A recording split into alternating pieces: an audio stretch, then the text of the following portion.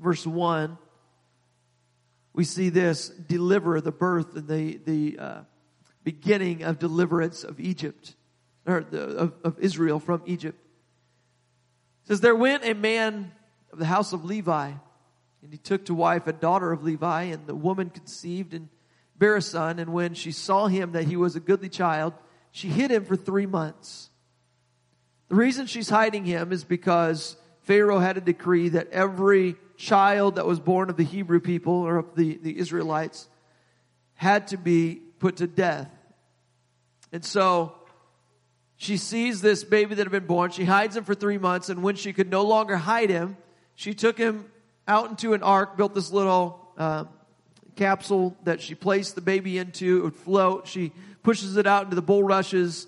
She had coated this with slime, with pitch, and she put the child in it.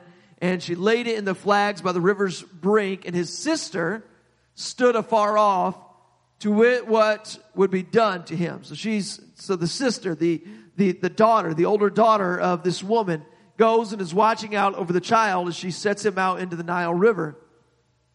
It says, the daughter of Pharaoh came down to wash herself at the river, and her maidens walked along by the riverside. And when she saw the ark among the flags, she sent her maid to fetch it. And when she had opened it, she saw the child. Behold, the babe wept, and she had compassion on him. And she said, this is one of the Hebrews' children. Then said his sister to Pharaoh's daughter, shall I go and call to thee a nurse of the Hebrew women, that she may nurse the child for thee? Well, again, just look at what God is able to do with in the midst of the persecution. He's still able to have this child that we're going to see. It says here, the Pharaoh's daughter said to her, go. And the maid went and called the child's mother. And Pharaoh's daughter said to her, take the child away, nurse it for me, and I will give you wages.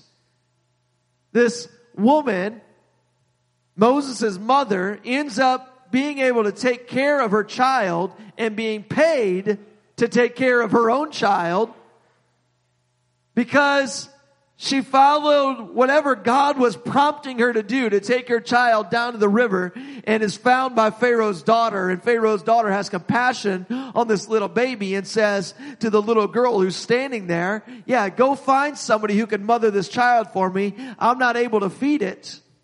And so she goes and she pays Moses' mother to be able to take care of her own son. And so the woman took the child, she nursed it, the child grew, and she brought him to Pharaoh's daughter, and he became her son.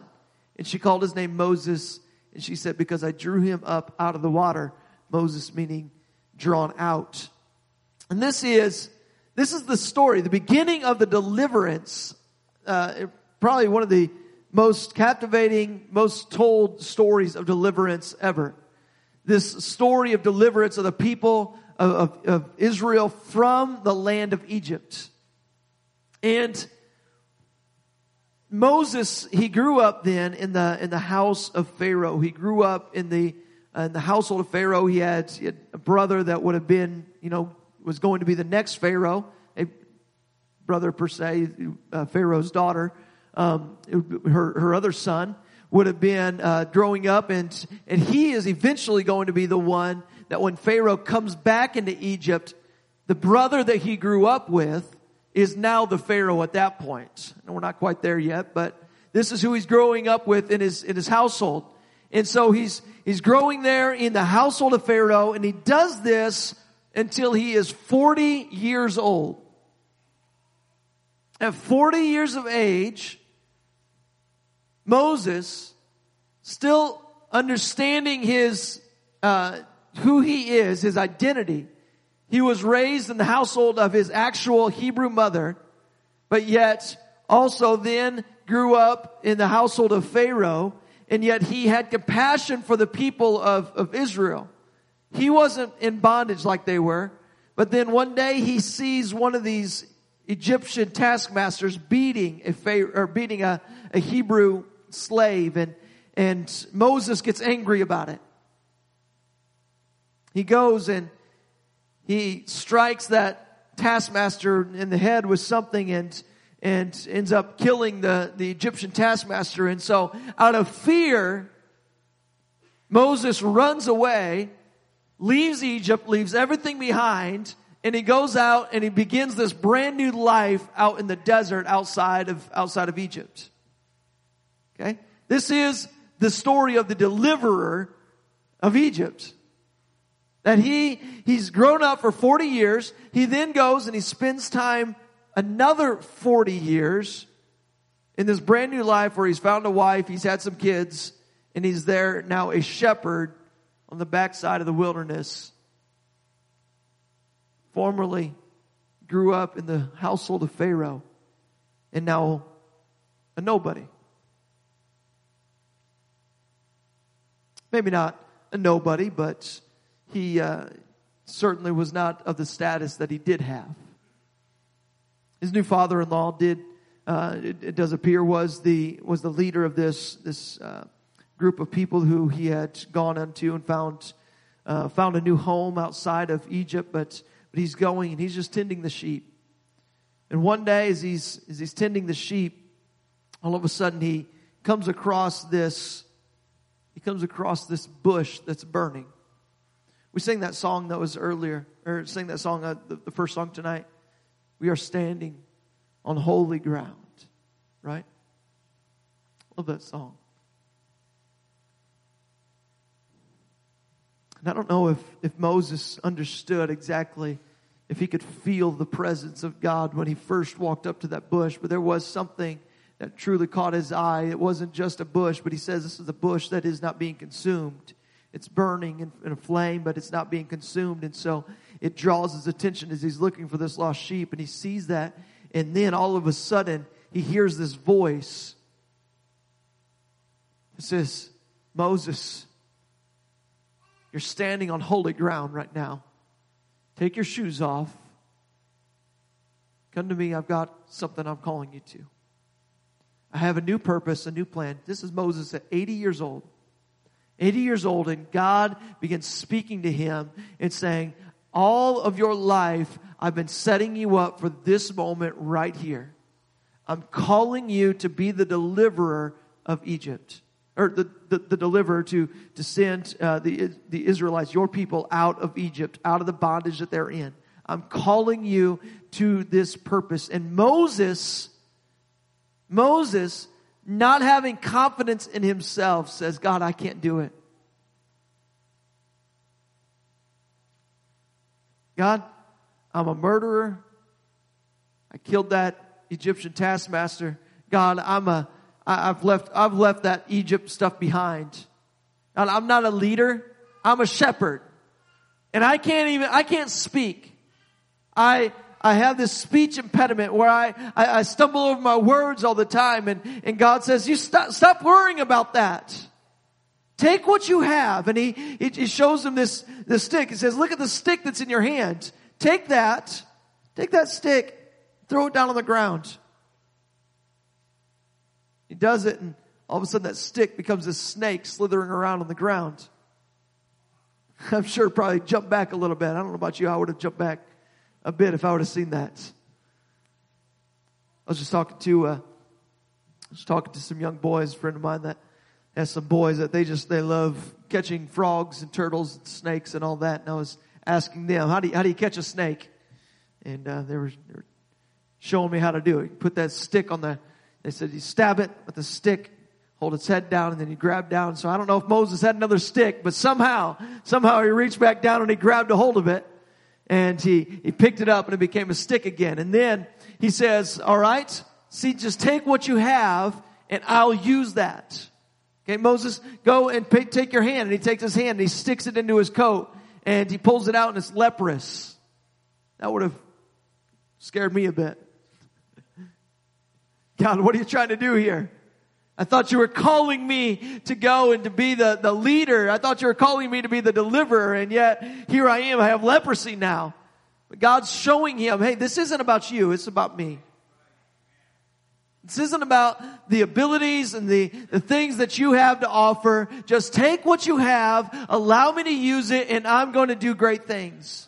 And that's what God is calling of Moses and asking of him. And he asks the same thing of us.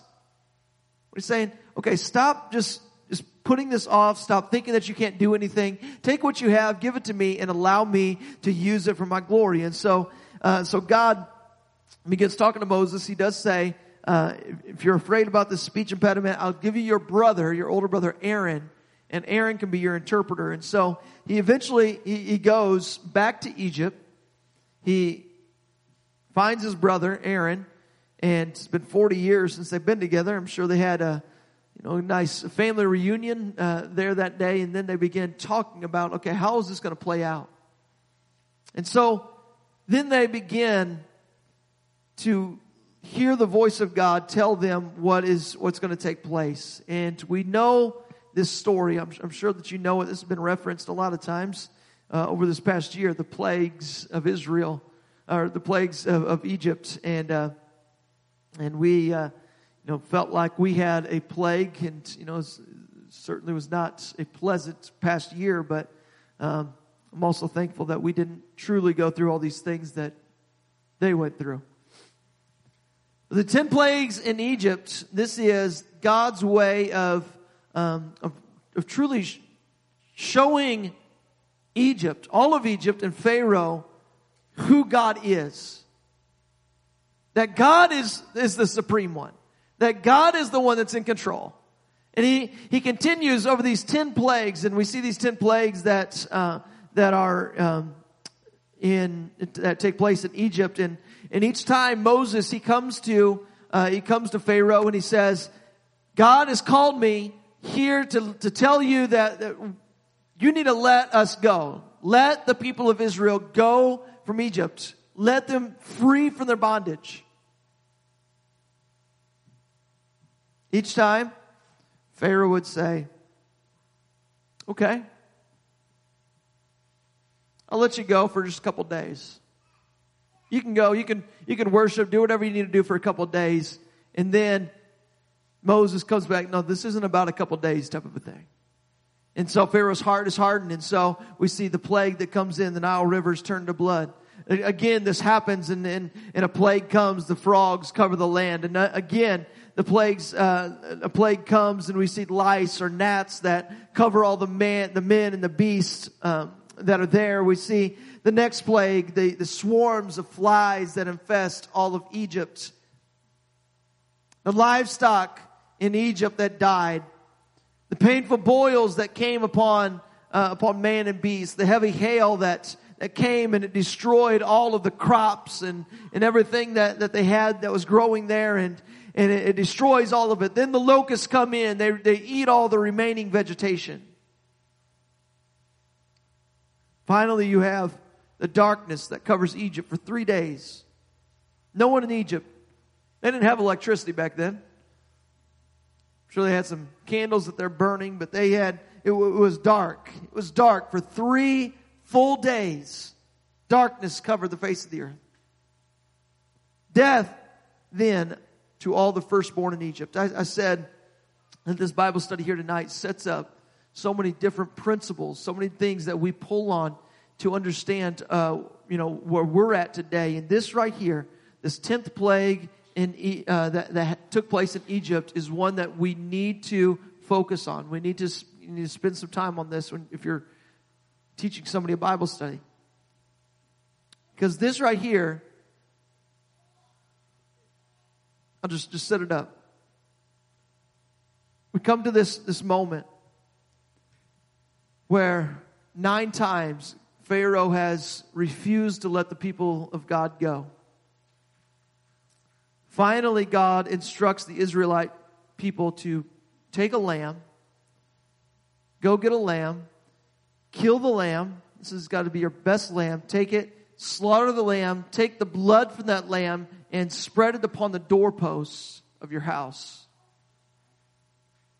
Take the rest, take all the meat that was there from that lamb, bring it into your house, gather your family to the dinner table. Make sure that you've gathered all of your belongings. You need to be ready to go right now. In this night, you have everything packed up, ready to go. Everything in your whole household ready.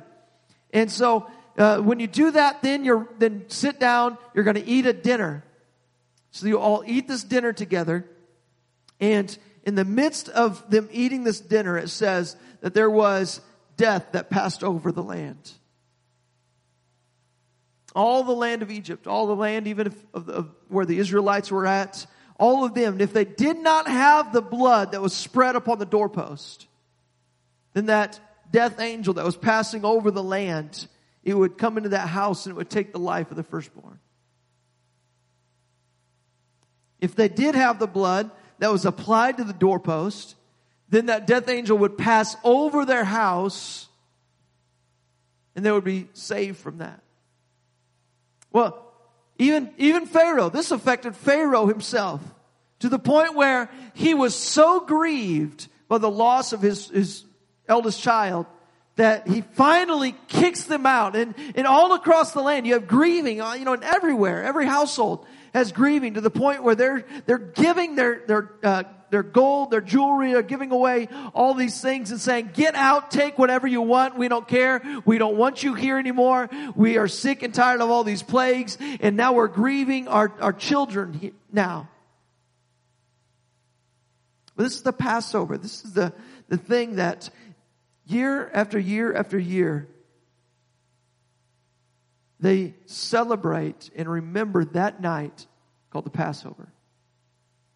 This night where this death angel had come through the land. And in fact, we've all heard of the Last Supper. We've all heard of this time where Jesus is sitting down with his disciples. And this was the Passover meal that they are partaking in. This is a meal that they are remembering this night right here, all the way up to the point of Jesus. The Jews, they still commemorate this night, this Passover night, the 10th plague, with a Passover Seder meals. It's typically what you'll hear it described as today, but it's the Passover. They're thinking about that Passover night, this night that the death angel passed over the houses. But not only did it pass over the houses, but it was the blood that set them free. It was the blood that was on the doorpost that allowed them to then finally get their deliverance. And we see them all exiting from Egypt that night of the Passover because of what God had done for them. See, we see this remnant of blood all through Scripture of how blood is needed for salvation. That blood is necessary for salvation. And so, we've seen it all the way back to Adam and Eve, where it was a covering for them. Where a blood sacrifice, where we see Cain and Abel, where Cain offered up the fruits and Abel, he offered up the blood sacrifice. God said, I'll accept the blood sacrifice, not the fruits, the vegetables. We see this going forward from here, and the other sacrifices that are going to be made, that the sin sacrifices are going to be blood sacrifices, and it's the blood that matters. It's the blood that saves. It's the blood. And that's why Jesus Christ had to shed his blood on a cross for us. Because it's by the blood that was shed, an innocent blood that was shed, that our sins could be taken away. So, that night, that final plague, Pharaoh releases the Israelites from their bondage, and God leads them out of Egypt. And when they reached the Red Sea, they found that Pharaoh was sending soldiers to recapture them, and this placed these slaves in this seemingly hopeless situation in which they're trapped here. You have Pharaoh's army behind them. You have the Red Sea in front of them. Once again, God demonstrates his power to deliver, and he splits that Red Sea in two. That had to have been quite a night, right? Think, millions of people crossing through this Red Sea. And it says that they crossed over on dry ground. It wasn't just that the waters parted, but it wasn't this mucky ground that they're walking across. They're getting their feet sunk in, all the way down to the knee. You get all the carts that are getting stuck. No, they came over on dry ground. And as soon as they had all crossed, all of a sudden God opens up this cloud that had been stopping, that didn't allow the Egyptians to advance any further. And He lifts that cloud, and then they come, and they begin to come, and then that dry ground begins to get some muckiness to it. It starts, their chariot wheels get stuck, and they're there, and now all of a sudden, as that whole army is there in the midst of that Red Sea, the waters come crashing down, and we see true deliverance now.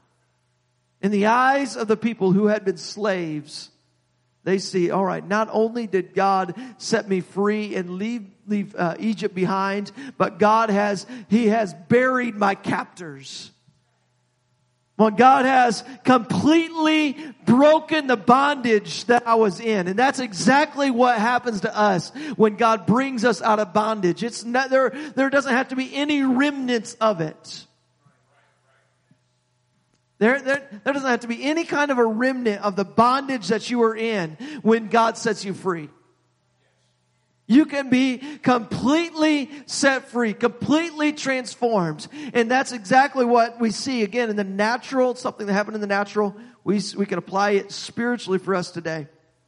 That God completely set them free by not only bringing them out, but by destroying their captors. So we in reading this book, this second book of the Bible, it's the book of Exodus. And does anybody know what that word Exodus means?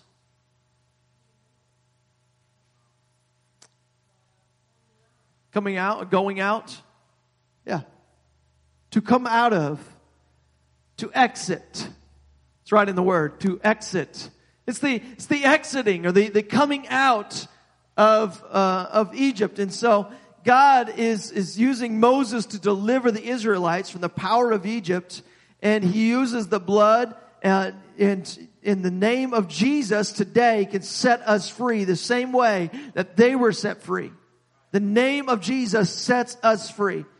In fact, in John 8:32, it says that you shall know the truth, and the truth shall make you free. In John 14, verse 6, Jesus said to him, I am the way, the truth, and the life. The truth shall set you free. So what is the truth? It's probably better to say, who is the truth? Jesus Christ. Jesus Christ will set you free. I am the way, the truth, and the life. The truth, when you know it, can make you free. So when studying the Bible, we learn that God is a deliverer. God is a deliverer.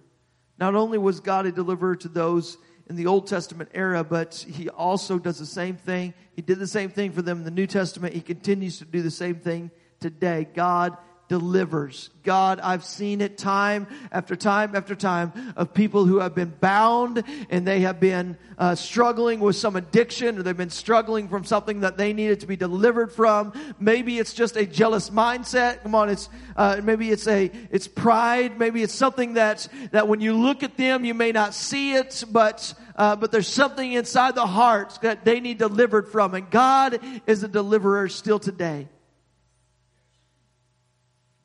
This would be a great point if you're teaching this Bible study, that you could just stop and you can tell your deliverance story if you would want to.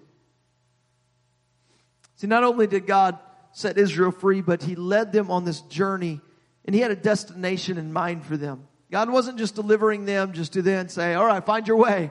But no, He said, all right, here's the way. We've got somewhere where we're heading. In fact, in Exodus 13:21, it says that the Lord went before them by day in a pillar of cloud to lead the way, and by night in a pillar of fire to give them light, so as to go by day and night. So when God sets people free from bondage, it's not so that they can go through the rest of their lives aimlessly. When God sets you free from bondage, He's not just trying to let you just go and try to figure out your own way. God is delivering you with a purpose in mind. Psalm 23, verse 3 says, He restores my soul.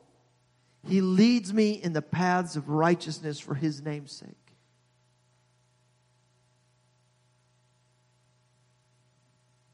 Again, a foundational principle that's in this Bible study is this part of the law and worship. So once they come out of Egypt, God, He begins to lead Israel to the promised land. This is the destination that He had in mind for them.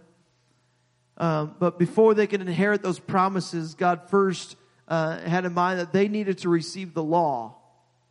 They needed to receive some instruction on what godly, righteous living is all about. Because here they are.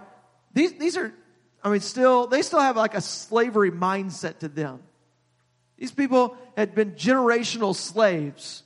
And God had set them free from that. He had destroyed their captors. But we'll see it often if you're reading the story of Israel after they're set free. They still want to go back into slavery often. And so God He's trying to say, hey, we're not living by Egypt's rules. We're not living by the world's rules anymore. I have my rules. And my rules are to set you free. My rules are to give you complete freedom and access into my presence. And so God brings them to this mountain, Mount Sinai. And they've come here to Mount Sinai, and this is where He first spoke to Moses. This is the same place that He had first spoken to Moses. And again, He's going to speak to Moses here in the midst of all the people.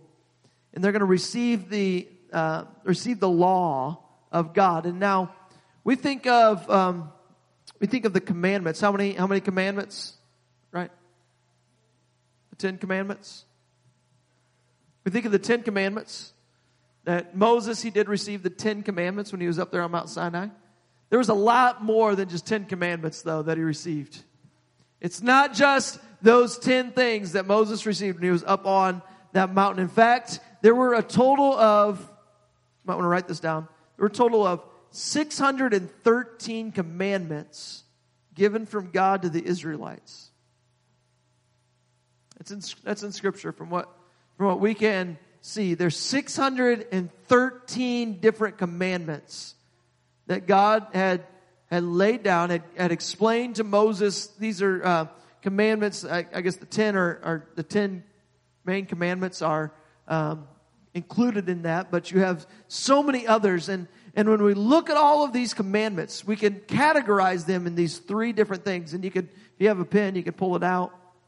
We have 3 different categories of laws that are given by God to His people. The first category of law that is given to the people of God are ceremonial laws.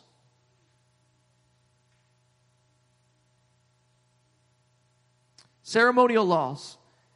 These laws were laws that were instruction for worship. They were instruction for sacrifice. These are things that are showing them, how we read about the offerings that are made upon altars and all these different ways that they would come in and they would worship God. There were laws that said this is the right way to do it. This is the only way to do it. So there's ceremonial laws. And then you had, number 2, civil laws. Civil laws were instruction for community living. It's not about how you worship God, but in order to live in this community that is going to be a theocracy, a God-centered community, this is these civil laws are what you're going to live by. And so they these are such things as don't if somebody is in need, you're not allowed, they weren't allowed by the law of God to make or to loan them money and then make them pay interest. Okay? It wasn't about worship and sacrifice, but this is a civil law. They had laws that God was saying that. They had laws such as, if a stranger's coming into your land, invite them in, care for them. They had other civil laws like, if you find some spot on your body that seems to be a ring Okay, go separate yourself. You go and show that to the priest. Okay, this is all about health and safety and living, civil laws. It said they're going to try to keep the community safe. And so God laid out these laws for them. And this also would have included the dietary laws that they had. Don't eat pork.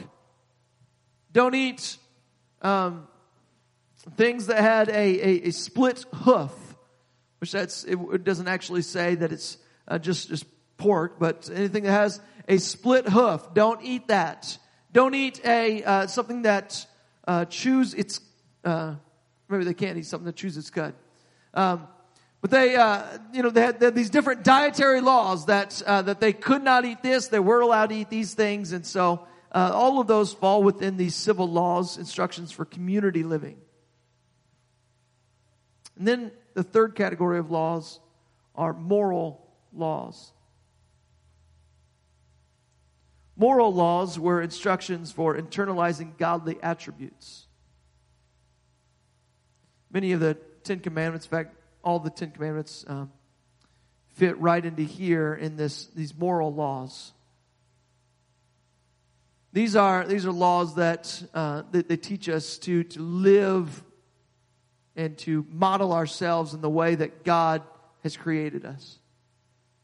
We are holy because God is holy, and He teaches us to be holy through His laws, and it shows us these are my attributes, and so you reflect my attributes in you. And there's laws, moral laws that God had for them to live by, and so we have those three different categories of laws. And why this is so important? The reason I want to just take that time to lay out those three different laws is because we don't still have 613 Old Testament laws that we have to live by today. Okay? The only laws that carry over into the New Testament era are the moral laws, that third category of laws. Those are the only ones that when we have the Old Testament, we see all these laws, all these principles, all these things that God said, you need to do this, don't do this, do this, do this. Okay? We have to understand, is this something about the way that they worshiped God? Because if it was, then we do that differently now. We live in a different time, in a different way of worship now. In the church age, we worship God differently. We don't have to offer up sacrifices of animals. Is it a dietary law? If it is, that's a civil law. We don't go and we're not bound by those civil laws. Okay? Jesus came to fulfill those laws. Jesus came to fulfill the ceremonial laws when He died for our sins. The civil laws, they no longer apply because as New Testament believers, we're not living in a single geographical location as the nation of Israel did. Those were for community living. So now, living in a different context, in a different dispensation, Jesus comes in, He fulfills these laws, but we still live under the moral laws. We still have moral laws that we abide by today. You know, things, thou shalt not kill, that's a moral law. We still are bound by that principle. There's many of the moral laws that we can go through, but those are the ones that Jesus did not. In fact, He said we can look at it in Matthew 22. Jesus is saying, "Love your neighbor as yourself." He says you should love the Lord your God with all your heart, with all your soul, with all your mind. Okay, and then love your neighbor as yourself. Those two things. Those are what all of the law can be hung on, is those two things. Love the Lord your God with all your heart, soul, and mind. Love your neighbor as yourself. So all the law can be hung on those two principles. And then and within them, we have all these instructions for godly living. The final thing, the final area here is this concept of being called out. And how vital, how important this is for us to understand. So far tonight, we've learned about deliverance. that God delivered His people, He still delivers today. Okay? We've learned about the Passover, about how the blood is so important, about how the blood was needed. It was necessary for their deliverance. It was necessary for salvation. We've learned about exiting and how they came out of Egypt, and then we've learned about the law and how we are not bound by certain laws of the Old Testament, but yet some we are. But this final thing I want to get into is the fact of being called out. See, God's law was given to show humanity just how far we fall short of living up to God's standard of life. It reveals to us, how perfect God is. And in showing us all of that, God's objective was to pull us out of our sinful ways and to teach us to be dependent on Him and His ability to lead us to salvation. That is really what the law was all about. It was about saying there is a holy God, a perfect God, and here's the only way that you can get to this God is by following all 613 of these laws. And when you do that and you've lived perfectly, then you can be just like God. But yet they see that they don't measure up many times. But it's a process that God is trying to reveal to them. Hey, this isn't, living for me is so completely different from living in the world.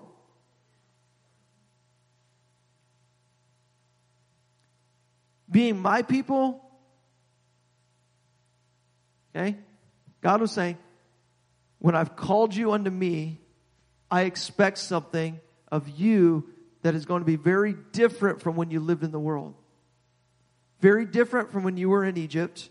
It's going to be very different from all of that lifestyle that you had, the way that you could go and you just worshipped whatever gods that you wanted. You went and you lived whatever way that you wanted, and there may be even things that you don't understand why I'm asking you to do this. But I'm asking you to do it because I'm calling you out to be a different people. A separated people. Why? Because it's for my purpose. You are called unto me, God is saying. I'm calling you out. Who brought you out of Egypt? I brought you out of Egypt. Okay? That's what God's saying. Who brought you out? That was me. Who was it that sent all these plagues? That was me. Who was it that did this? Okay, I'm calling you unto me, and now all of these things that I have are calling you out to be a very different type of people. It's this process that they're getting to understand that just how different God is calling them to be from the rest of the world. So we have this concept of holiness. And perhaps you've heard that word and not known exactly what it means to be holy. The holy simply means to be separate, to be separated. For God, He is very different. He's very separated. He is perfect. He's whole. He is holy. Okay? For us, to be holy means to be separated from sin, but then dedicated to God. It's really this two-way thing. That we're separated from sin, separated from the world, and we're dedicated to God. We are holy unto God. We are called out people that are holy, and it's for God's purpose. Leviticus chapter 11, verse 45 says, "For I am the Lord who brings you up out of the land of Egypt to be your God. You shall therefore be holy, for I am holy." 2 Corinthians 6:16 and 17 reflects that verse. It says, "I will dwell in them, I will walk among them, I will be their God, they shall be my people. Therefore come out from among them, be separate, says the Lord. Do not touch what is unclean, and I will receive you." And then again, just a couple verses later in 2 Corinthians 7:1, "Let us cleanse ourselves from all filthiness of the flesh and spirit, perfecting holiness in the fear of God." See, as we allow the Spirit of God to fill us, to guide our lives, God will do this amazing work within our hearts, and He will make things new within us. God will make you holy. He will call you out to be a called out people, just like they were called out then, and they had a different lifestyle.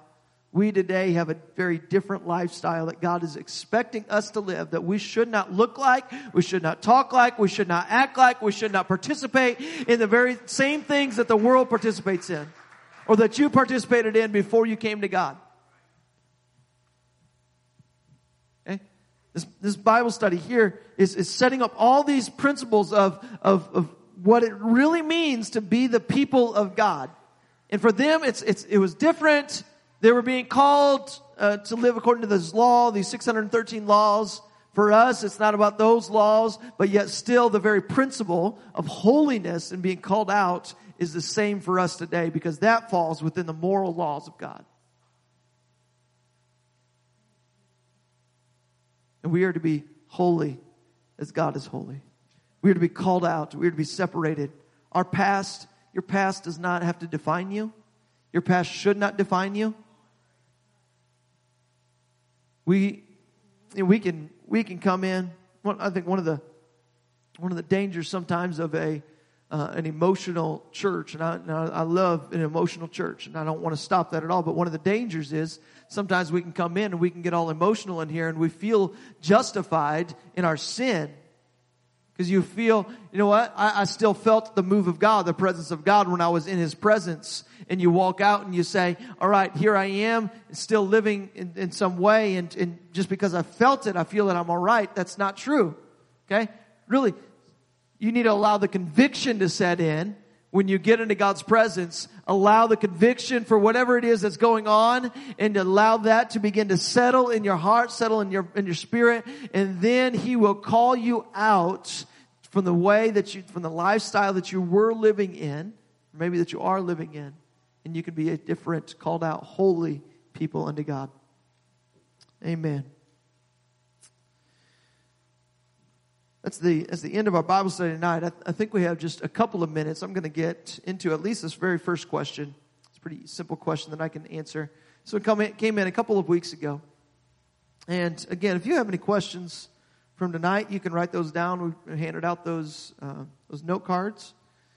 You can write those questions down, and I'm going to try to get to them throughout this Bible study. I guess before I get into this, I just want to mention real quick. In the month of June, we're going to start something very different on Wednesday nights. And we're going to start some split sessions, and we're going to have different places throughout the church that you can meet in, and different areas that you can go to. And we're going to have a group that will be meeting right in here and participating in one group. And I'm not going to reveal all the things. We'll kind of roll this out here in the next couple of weeks. But starting in June, we'll have some places for our children. We'll have some places for our youth, for marrieds, if you want to be involved in a marriage group. And then there's going to be another group that anybody can be involved in. And it's going to be just incredible. But looking forward to that. Again, it's going to be a little bit different, but that's going to start in the month of June. So just wanted to mention that. This first question of these questions that rolled in a couple of weeks ago is, what is the difference between an apostle and a disciple? What's the difference between an apostle and a disciple? You know, those two terms are described, or can describe the same group of people. They describe the same group of people at times in Scripture. But they do have a different meaning. In fact, I want to, just to display that. Is there any way, could we pull up, back there, could we pull up a scripture, Luke 6:12? Would you be able to get that up on the screen? If you got a Bible, you can turn there. You can flip to Luke chapter 6, verse 12. We're going to go to verse 12 through 16. It says that it came to pass in those days that he went, this is speaking of Jesus, he went out into a mountain to pray, and he continued all night in prayer to God. Verse 13, this is the one I really want to get to. Verse 13 says, when it was day, he called unto him his disciples, and of them he chose 12, whom also he named apostles. next couple of verses, they start to name the 12 disciples, or the 12, as we saw here, the 12 apostles. He named them, called unto him disciples. He then also called them or named them apostles. So what's the difference? Okay, the same group of 12 people, they were both disciples and they were apostles. We see other people in Scripture that are mentioned as disciples. We see others that are mentioned as apostles. In fact, in Hebrews, it even calls Jesus an apostle. It says he is the apostle of the Most High. And so, what is the difference? If we just simply look at the definition of the two terms, that word disciple means a learner, a pupil, or one who follows someone else's teaching. And so a disciple is somebody who is there. They're teachable. They're a student. And that's what a disciple really is. It's somebody who is following after and able to take on and learn from somebody as they begin to reveal things to them.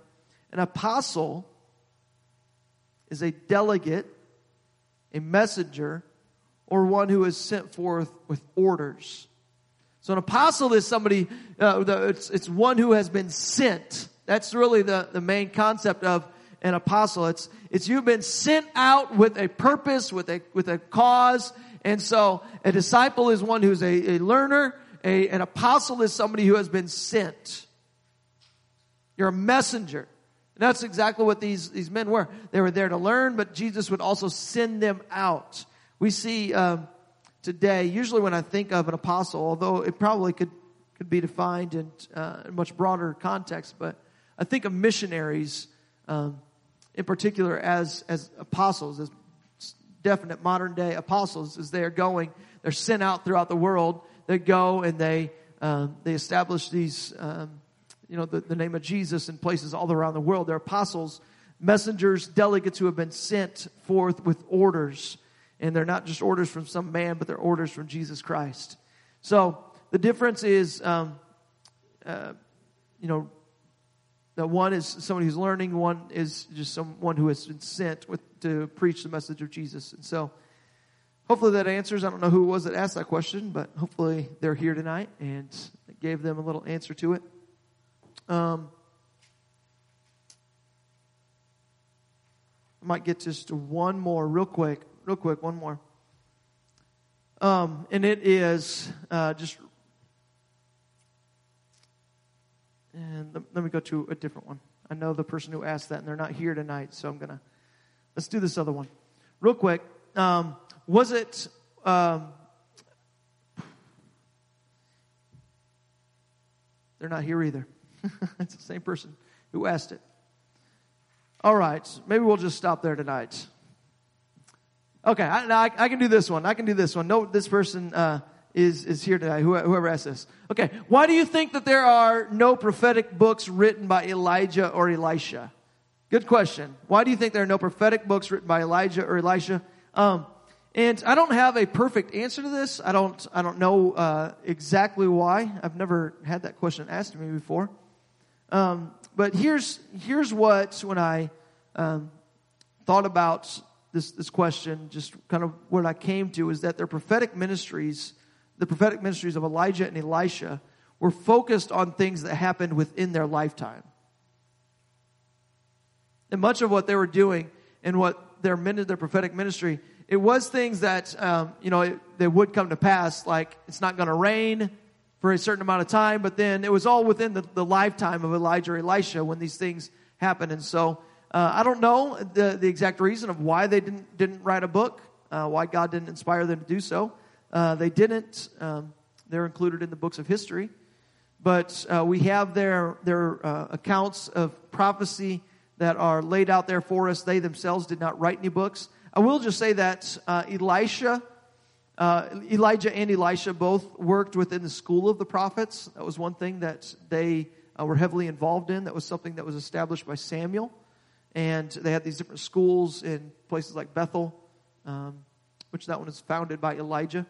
Ramah, which is where Samuel, that was his home base, was in Ramah. You had Jericho, had a school of the prophets There's likely many other different schools of the prophets. And this is kind of the circuit we see many times when they were moving around. They were visiting these different schools of the prophets and just kind of training other people. Kind of like Bible schools today.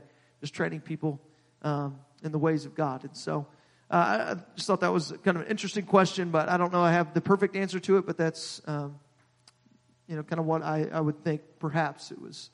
All the prophecy was focused on their lifetime. So hopefully this answers some of these questions. If you have anything else that is just burning in your heart you want to ask, I don't promise that I'm going to have the perfect answer to them, but we'd love to be able to maybe open up a conversation about the things that you've been wondering about. Amen. God bless you tonight. You're dismissed, and we will see you Sunday. Looking forward to a great service, great Mother's Day here on Sunday. Amen. Please bring your mother.